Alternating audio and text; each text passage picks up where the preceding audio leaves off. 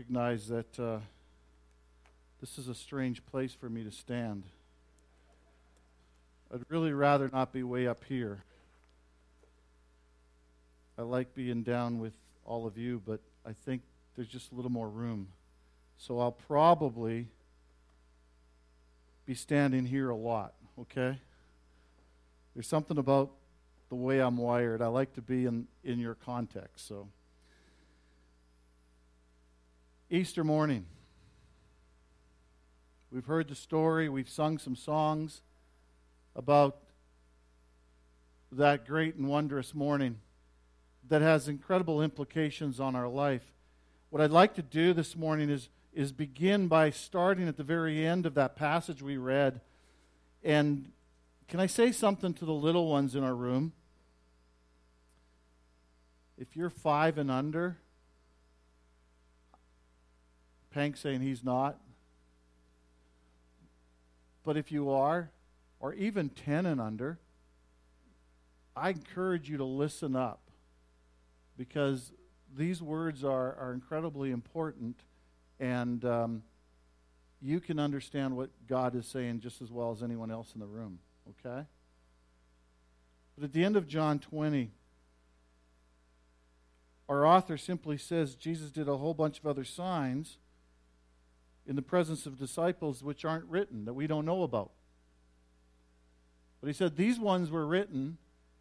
The reason we have this recorded, the reason that this is here, is that we might believe that Jesus is the Christ, the Son of God, and that by believing we may have life in His name.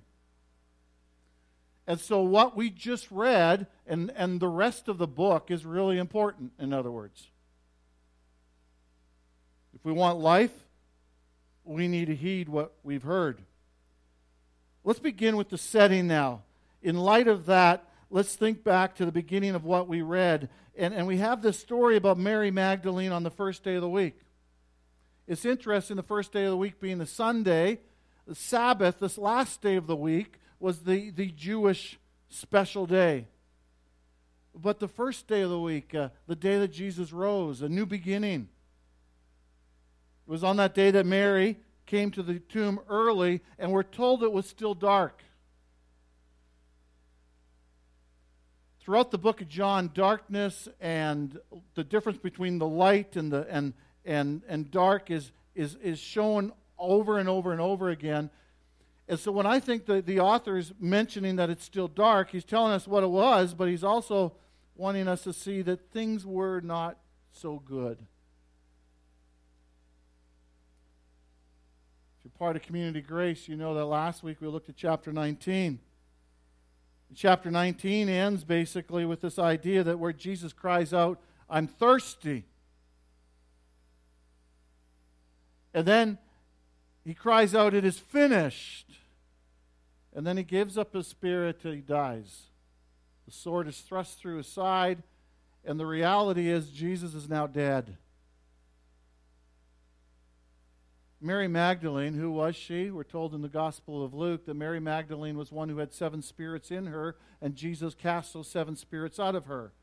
We're also told that Mary Magdalene was a group of other ladies that actually wandered with Jesus and supported his ministry,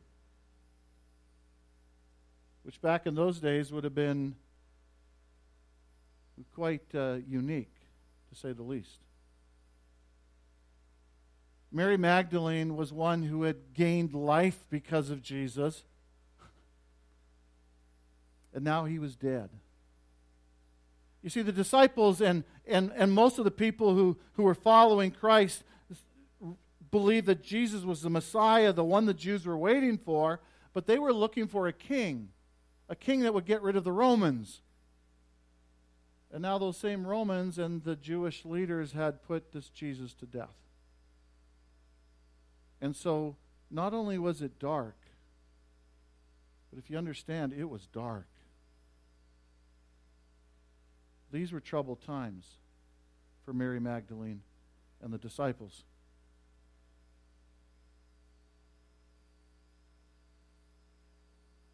But if you remember, some of you reading John chapter 19, at the end of John 19, there's a glimmer of hope. There's a guy named Joseph of Arimathea. What does he do? Anyone remember? What's that? Exactly. He offered his tomb. He takes the body. And in the Gospel of John, it tells us that somebody helped him. And his name was Nicodemus. We meet Nicodemus at the beginning of the book in John chapter 3, again at night, because Nicodemus, a Jewish leader, is scared that others might see that he's actually meeting with Jesus. And he asks Jesus a bunch of questions. And Jesus says, you must be born again to him.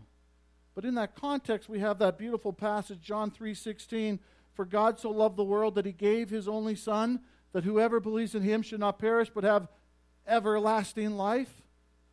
Nicodemus would have heard those words from Jesus. But it looks like Nicodemus walked away not understanding, but there's something going on at the end of chapter 19 that Nicodemus is like, he's helping bury the body. And I think there's a hint, there's hope. There's hope. Now, in those first few verses of chapter 20, we have Mary Magdalene. She's at the tomb. It sounds like she's alone. She gets there. She realizes the stone is gone. And back in those days, there was grave robbers, and they would steal bodies. This was an ongoing problem. They would steal everything because the linen that was wrapped around them and the spices that were on the body were of value. And so Mary, seeing the stone rolled away, just immediately thought the body was stolen, and she, we're told, runs to the disciples. Peter and John being the writer of the book and the one that Jesus loved. Not that Jesus didn't love the others, but I think John doesn't like to mention his name. And so he simply says over and over and over again, the beloved disciple, the disciple that Jesus loved. John comes. Peter comes. We're told John's younger. John was probably a teenager at the time. Simon goes ahead. John outruns him. John looks into the tomb first. And we're told he saw the linen cloths lying there and the face cloth which had been on Jesus' head, not lying with the linen cloths, but folded up in a place by itself. This is significant because in John chapter 11, Jesus raises Lazarus from the dead. And when he says, Lazarus, come out, in John 11:44, we read these words, the man who had died came out, his hands and feet bound with linen strips, and his face wrapped with a cloth. And Jesus said to them, unbind him and let him go. So when Lazarus comes out of the grave, he comes out, but he's wrapped in these linen cloths, including his head. And he needs outside help to get these things off so he's free. Not only alive, but free. Jesus, on the other hand, when he rises from the dead, he passes through the linen cloths. And John sees that they're laying there, and we're told he saw, and at that point he believed. Because what he saw astounded him.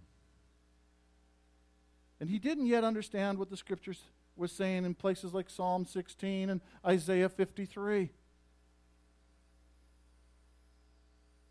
Now, Peter being Peter and John being John, John just kind of took a look inside, and Peter runs inside.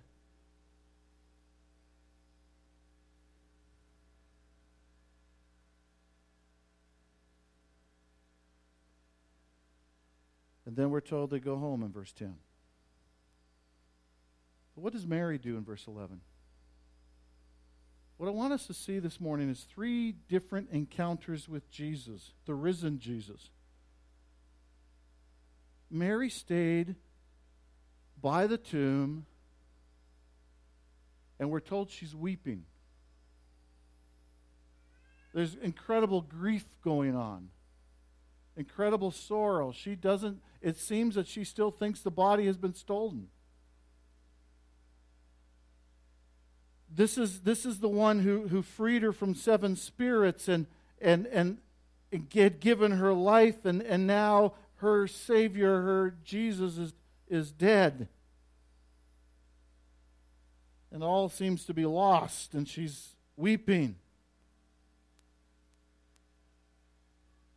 Then we're told she stooped to look into the tomb, and she sees two angels. And they ask her, "Why are you weeping?" And she tells them, they've taken away my Lord, and I don't know where they've laid him.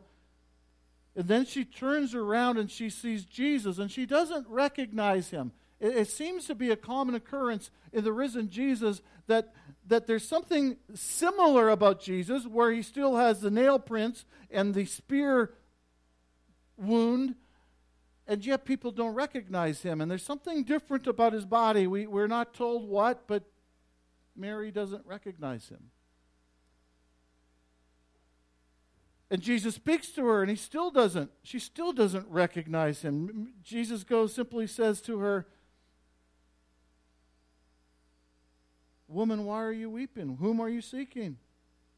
She thinks he's the gardener. Verse 15, "Sir, if you've carried him away, tell me where you've laid him, and I will take him away." And then in verse 16, I think has got one of the most beautiful portions of Scripture, when Jesus simply said to her, "Mary." And it's at that point that Mary recognizes Jesus. She cries out, "Teacher, teacher." We're told she clings to him. When I read those words, I can't help but think of John chapter 10. This is what Jesus said in John chapter 10 to his disciples in verse 3 and 4.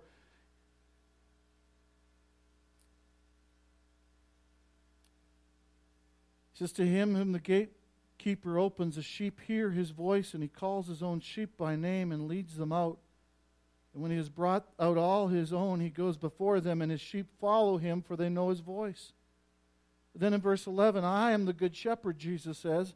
"The good shepherd lays down his life for the sheep.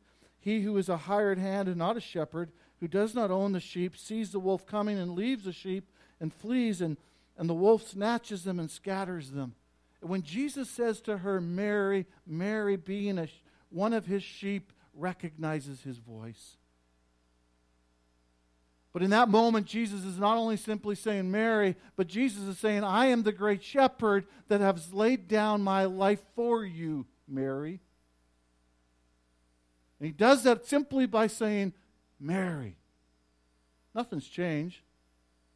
Those whom he predestined, Paul tells us, he called. And those whom he called, he justified. And those he justified, he glorified. Our Savior knows our name, and if we are his, we will hear his voice. Now, what I want you to notice in each of these encounters with Jesus, that their mood changes. Mary, we're told, is weeping, there's grief, there's sorrow, and when Jesus says, "Mary," things change. She's clinging to him, and a lot of scholars are arguing and debating what's going on in verse 17. One writer simply says, what he thinks he's doing is, "Mary, stop clinging to me. I haven't gone to the Father. I'm not going anywhere yet. Go and tell the disciples that I'm alive." And this grief-struck lady is now the spokesperson for Jesus. Mary Magdalene went and announced to the disciples in verse 18, "I have seen the Lord," and that he had said these things to her. Her sorrow was now filled with joy. She had encountered Christ, the risen Christ. But then in verse 19, we have a second encounter. Jesus appears to the 10 disciples. And notice their situation. They're locked inside a room, and they were there because of fear of the Jews. Why were they afraid of the Jews? Well, the Jews, along with the Romans, had just simply put their leader to death. And so they had a reason to be afraid. They're locked in this room, filled with fear, the text says. And then Jesus shows up. Verse 19 just simply says, "Jesus came and stood among them and said to them." I love the simplicity of Scripture. We're told the door's locked, and how did Jesus get in? Kind of the same way he came out of those grave clothes. He just passed through. He's there. He shows up. And then he begins to speak. And the first thing he says to his disciples is, "Peace be with you." Now, when we think of peace, we think of the absence of war, the absence of conflict, which is true. But what is Jesus saying here? Peace be with you. Jesus earlier in the Gospel of John promised them peace. To the Jew, peace meant a wholeness, a completeness, that all of life was right. Jesus wasn't saying to them that there would be no more war, because he said there would be, as we increasing wars and rumors of war. He didn't say our life would be without pain and turmoil. He says because there would be persecution in the lives of those who follow him. So what does he mean by peace? What does he mean by peace?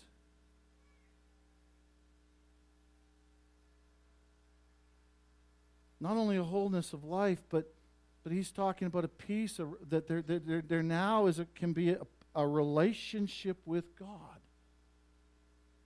Last week in chapter 19, we were talking about Jesus on the cross. And when he cries out, "I am thirsty," we're told that they stuck a sponge on a hyssop branch, and they plunged the sponge into some vinegar, and they lifted it up to Jesus. Well, we read about the hyssop plant back in Exodus chapter 12.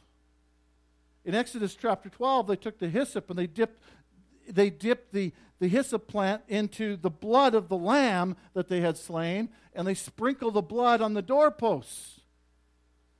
And any Jew that was hidden and was hiding in the house, the angel of death would pass by. And they would be spared of death, and they'd be given life. And as Jesus is hanging on the cross, the same Jesus that John the Baptist cried out and says, "Behold the Lamb of God who takes away the sin of the world." That Jesus and his work on the cross has now made it possible that the people of God could now be in a relationship with God. Not because of their good works, not because of their good deeds, not because they go to church every Sunday, but because of what Jesus had done. He paid the price. And when Jesus looks at them not once, but twice to his disciples and says, "Peace be with you," he wants them to understand that they now can have peace with God that they couldn't before. I once had an older gentleman. He was from Quebec. I was pastoring in another context, and he had grown up in a very rough family. He was about 70 now. He had an incredibly difficult life. His whole family was in turmoil. And a long course of events, he came to know Jesus. And I remember sitting down with him. I said, "Okay, well, the next step is you need to be baptized. That's a step of obedience." It's something he had never done. And so I wanted to know what was going on in his life. And here was a man that was wise in so many different ways. This is how he described it. He says, "I've got peace right here." He said, not peace out there. And he was talking about there's stuff out there that's just not right, but I've got peace right here. He had a peace with God because of what Christ had done. When Jesus looks at his disciples and says to them 2 times, "Peace be with you," he's talking about that peace. What does the text say? Verse 20. Then the disciples were glad. Before they were filled with fear. They encountered the risen Lord. The risen Lord speaks to them, and now the risen Lord, just his presence and his words, what happens? Their fear turns into gladness. They have life. Life.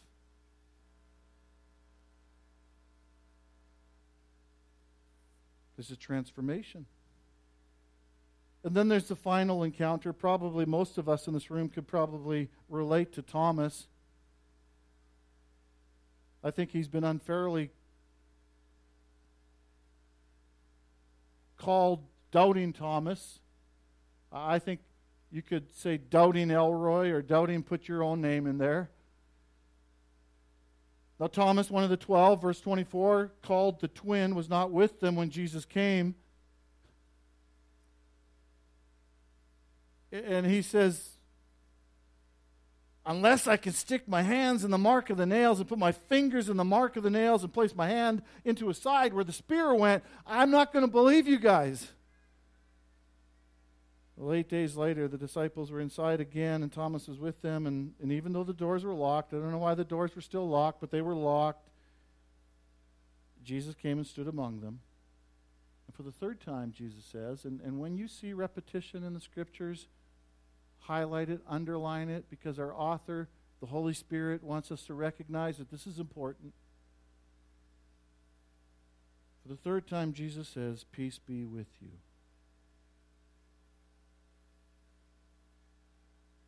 Then he looks at Thomas and simply says, Thomas, come over here.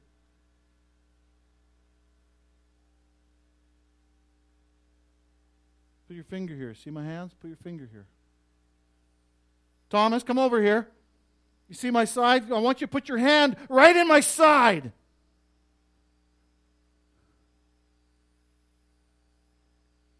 And doubting Thomas, what happens to him? Transformation. He sees the risen Lord. He hears the risen Lord, just like Mary, just like his other disciples, and there's a change that takes place. And he falls flat on his face, I believe, and he cries out, my Lord, my Master, the God of the universe, my Lord and my God. That's what he says. A Jew calling a person, a human standing in front of him, calls him the God who created the heavens and the universe. Thomas sees Jesus, and what happens? He's filled with love, adoration, awe. He worships him.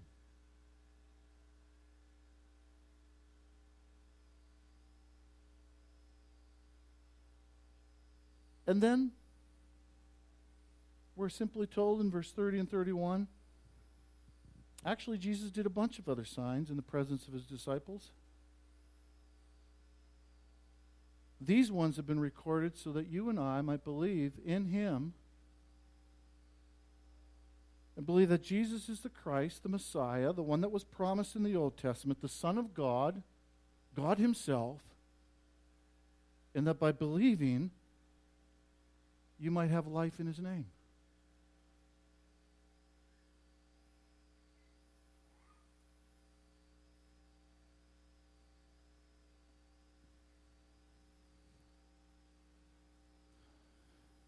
We too hear the words of Jesus, the voice of Jesus, that calls our name. We too hear the voice of Jesus that says, peace be with you.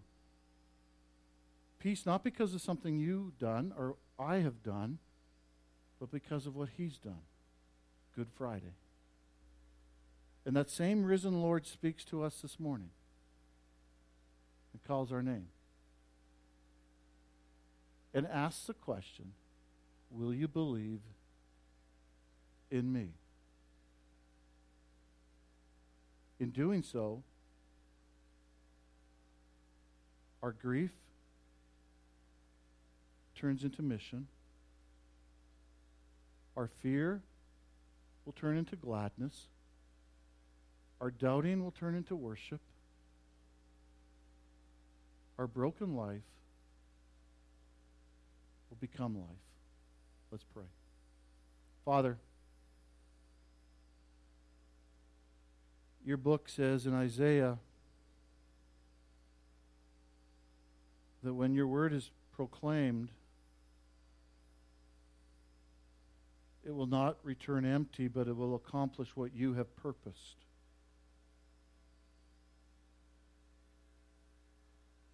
And Father, I don't understand why John, as he was moved by the Holy Spirit, recorded these events. But I thank you, because these are the events that we need to hear in order to believe.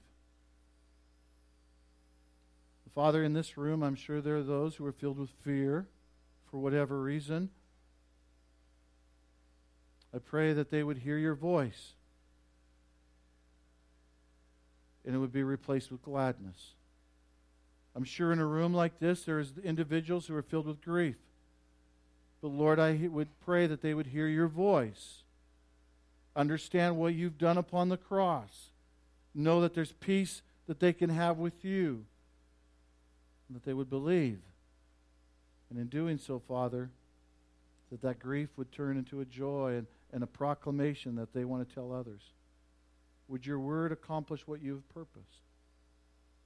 And Father, I pray that the truth is that in each of us, each of our lives, that as we're confronted with you, that we with Thomas would stop doubting and cry out, my Lord and my God. Would you do that work in our context? For your glory, because of your mercy and your kindness. In Jesus' name we pray. Amen.